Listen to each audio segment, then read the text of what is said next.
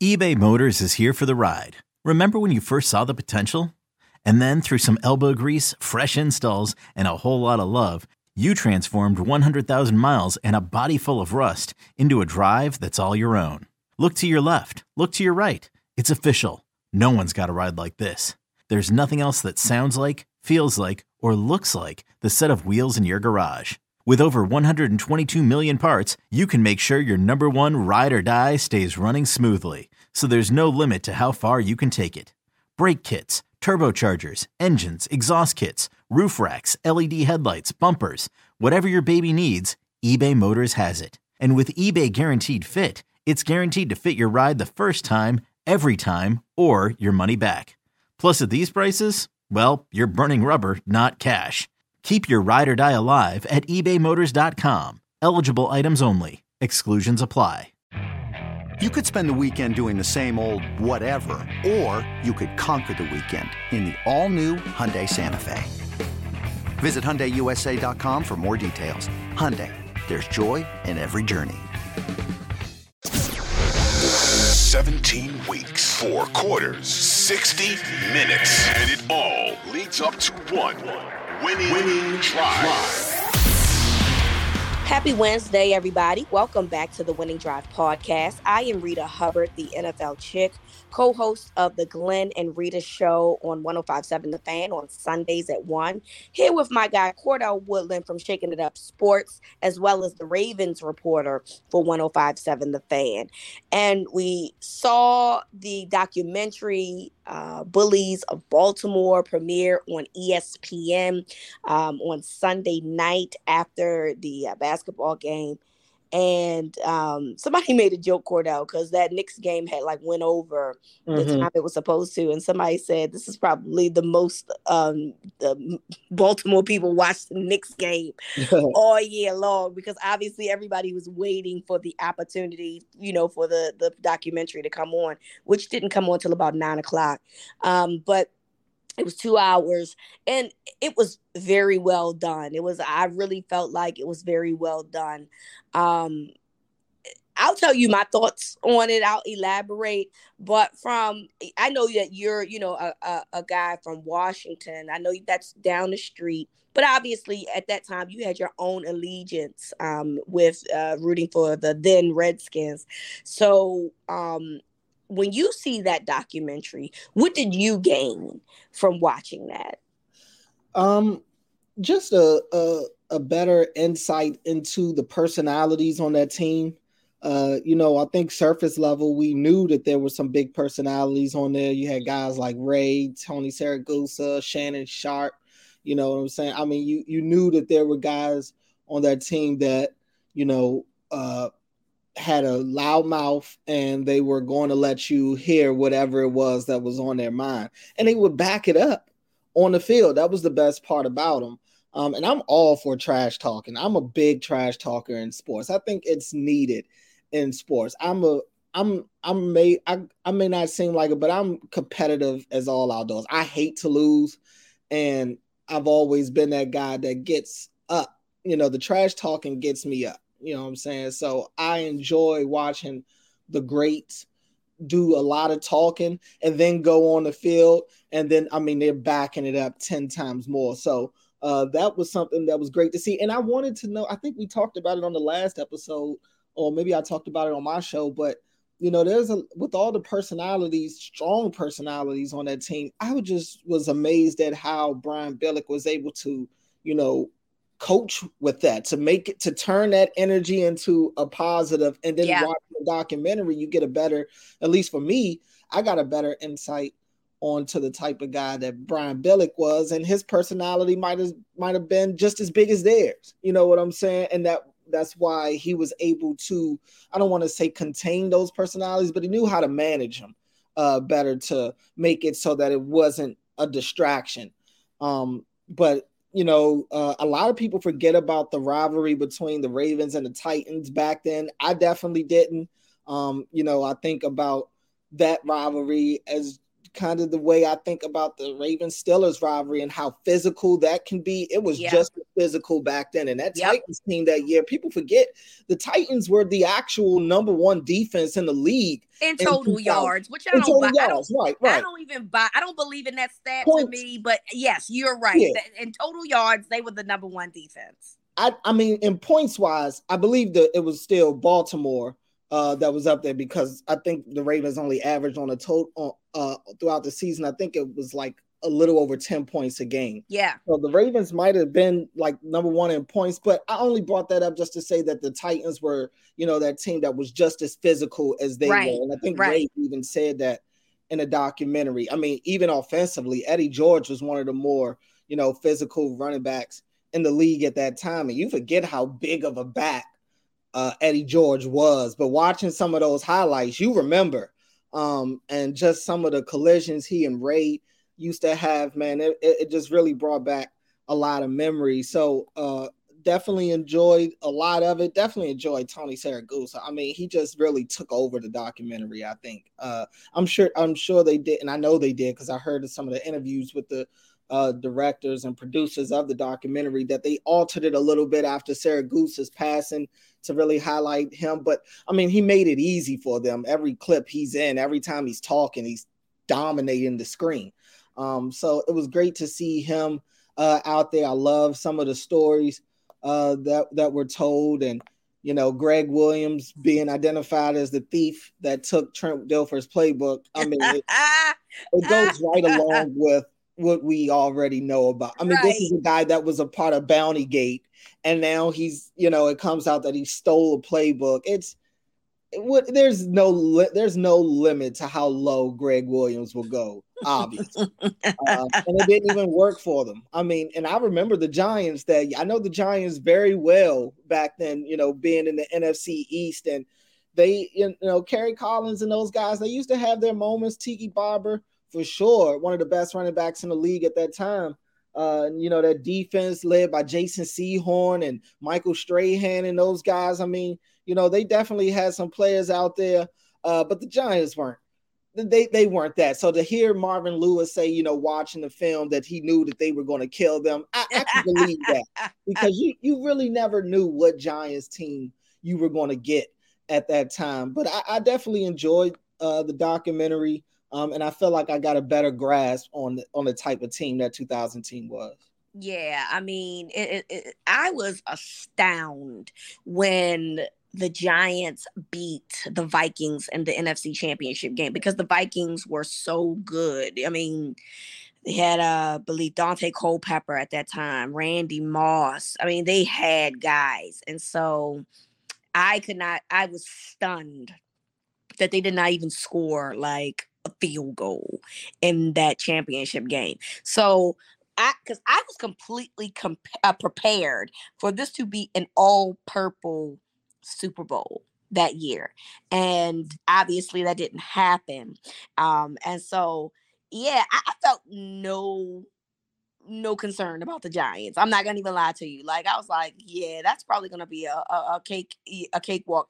And for Marvin Lewis to say that, basically, and was like, oh yeah, we're gonna kill these guys, when he found out, who they were gonna play, it just further confirmed, like, okay, that was crazy to me that the Giants ended up there. But ultimately, it was a more so of a reminiscence thing to me. I remember so much about that season. The goof on the roof, the guy that stood on his roof or stayed on his roof for all those games, said he wasn't coming down until the Ravens scored an offensive touchdown. It took him a long time to get there. I know he probably wasn't the most smelling good guy at that point, because it had been weeks since he had been up there. But he finally came down, 5 weeks later. That's embarrassing. I mean, that right there had to be, if you're on the team and you're thinking about that and you see this guy still on his roof for over a month, you're like, bruh, this is bad. This is, because now it's obviously the fans of Baltimore are already watching the games. They're already seeing you struggle. But then when you got a guy literally, having your struggles impact his daily life, and you got to see it on an everyday basis, because I wasn't even in Baltimore at the time, but I could just imagine how the media was probably amplifying that whole thing. Absolutely, they did. Like, absolutely, it's like they would check on him regularly. Yeah, I think Magic 95.9, the radio station, which is like urban old school radio, by the way, right?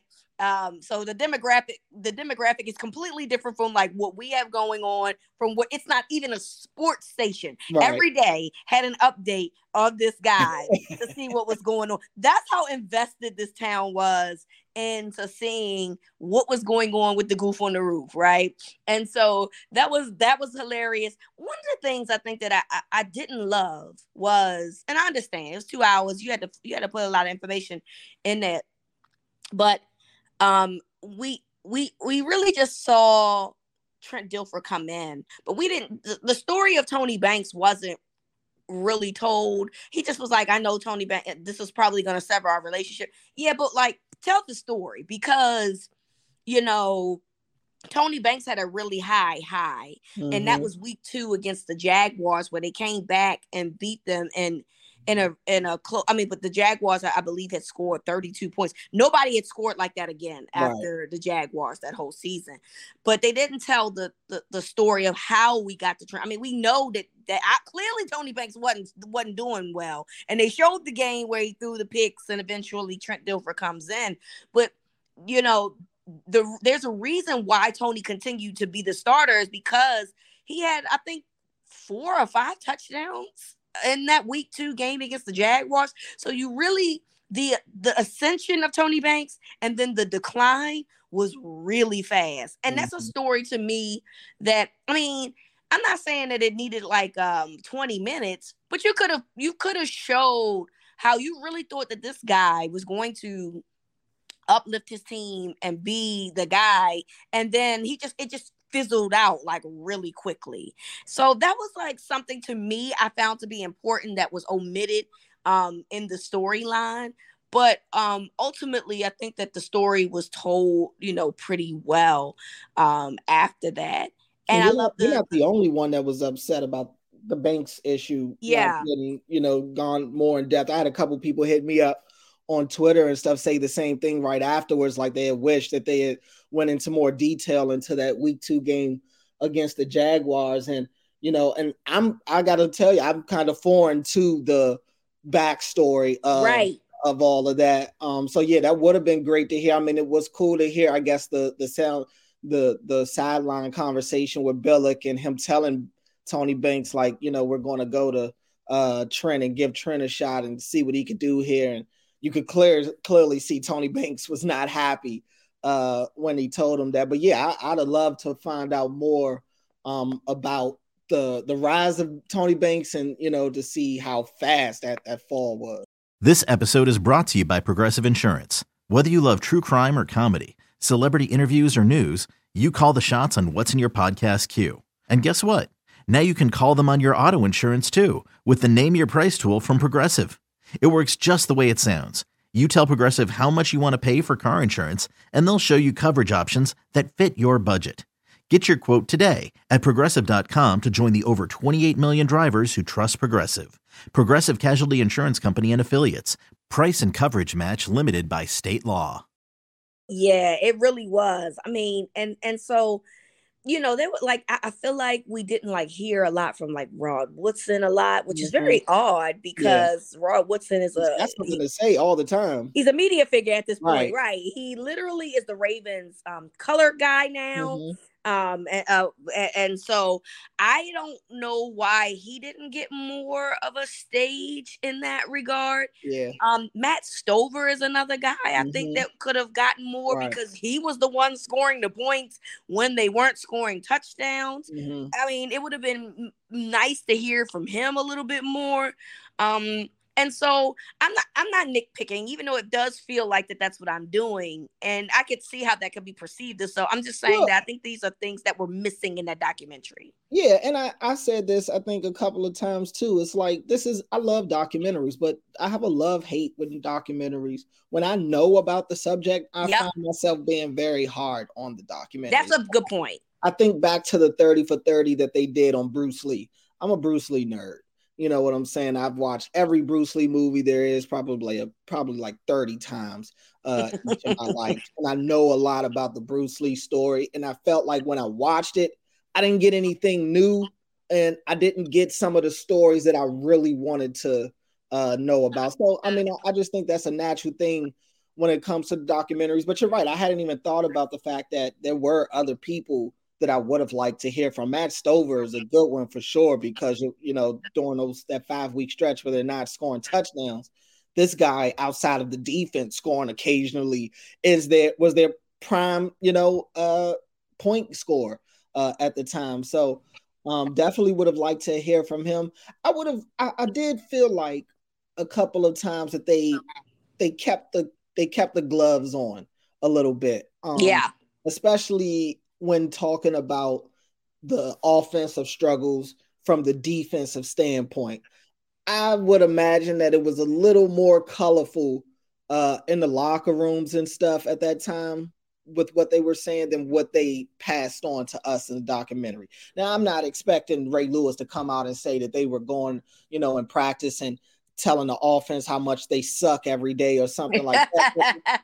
I feel like there was some real conversations and some real tension probably at that time that we didn't really get privy to. I mean, it's over 20 years later. You might as well let it all out. And I do think that they did Saragusa was uncensored, I think, I do think that they did open up, but there's always more you can share. But I'm pretty sure they had a game plan going in on how much they're going to put out there and how much they're going to keep for their own conversations. I always attest to the fact, Cordell, that I believe that they probably wasn't that much tension as you thought, because they had Shannon Sharp on their side of offense, and wasn't nobody really Shannon wasn't going to let you talk down on his. Look, he knew the group he was dealing with, but at the same time, those are his guys, right? And so he was just as much of a personality as the other guys on the other side. So do I think that they said some things? Sure. But I also think that, Shannon Sharp probably was like the guy that they was like, all right, we ain't trying to get into no arguing match with Shannon, because we know Shannon got work. He got bars. Okay. Right. He's prepared for moments like that. And I think Shannon did a good job, even when talking to the media, of holding the offense accountable. He wasn't delusional. He was some of the clips that they put in the documentary of him talking post game and talking about the offensive struggles. He was pretty blunt a couple of times. So I think that helped, that he would publicly, hold the offense accountable. Whereas you look in today's game and you got guys like Zach Wilson when the offense stinks and he's like, yeah, I didn't think that I failed the team or anything like that. That's where you get that locker room friction. So I do think that helped a little bit. Absolutely. So it was really good. I enjoyed it. Lastly, I'm sorry, I didn't want to go through this without mentioning what Trent Dilfer said as well. Oh, go ahead. About the quarterbacks. I'm a little mixed on that, because I get what he's saying about the game being different and the game being made now for the offense. They want the points to light up the scoreboard. They want to see fast pace. They want to see the ball thrown all over the field. So I totally get what he's saying in terms of the game not being played the way it was back then. And it's easier for quarterbacks to put up these godly numbers now. But maybe for me, I would have liked to hear that from somebody else. Maybe another quarterback. I don't know. Maybe I'm in the minority, and I'm sure Ravens fans probably. I'm sure you're not. You know what I'm saying? But if it was, somebody else that was actually, doing a little more, if it was Steve McNair or somebody like that from back then okay, I could take it a little more. But I just don't think that message should have came from Trent. That's Um, kind of where I'm at. I also didn't like the specific name calling, Yeah, particularly Tom yeah, Brady, who yeah.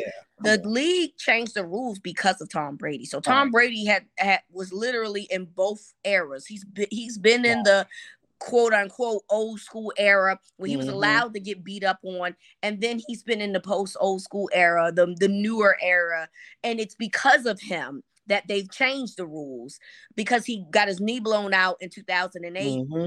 And that first week. So I didn't like that at all. Brady ain't that far off in the same era as Trent Dilfer, Right. ironically. So I didn't understand the point of calling out guys specifically. And those guys are worlds better than you. They're both going to be first Hall of Famers. So I just don't even understand why you would even have to say names. All you had to do was say, I don't like the new school rules because old school back in the day was tough. We would have understood.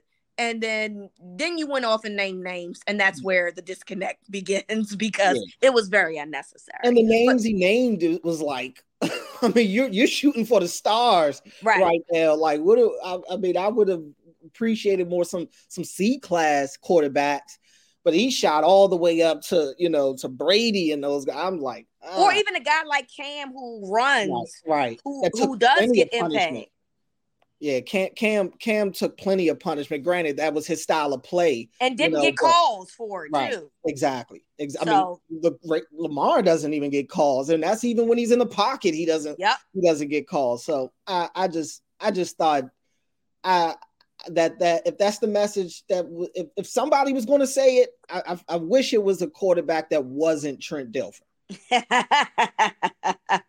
I don't disagree with you. So if you haven't had the opportunity, I think you can go on ESPN Plus and watch the Bullies of Baltimore. You can also see the uncensored version as well on ESPN Plus. I'm sure they'll replay it again because we're in the part of the year where basketball is pretty much on, and they need the content, so they'll be airing it again, and you'll be able to see it if you missed it the first time.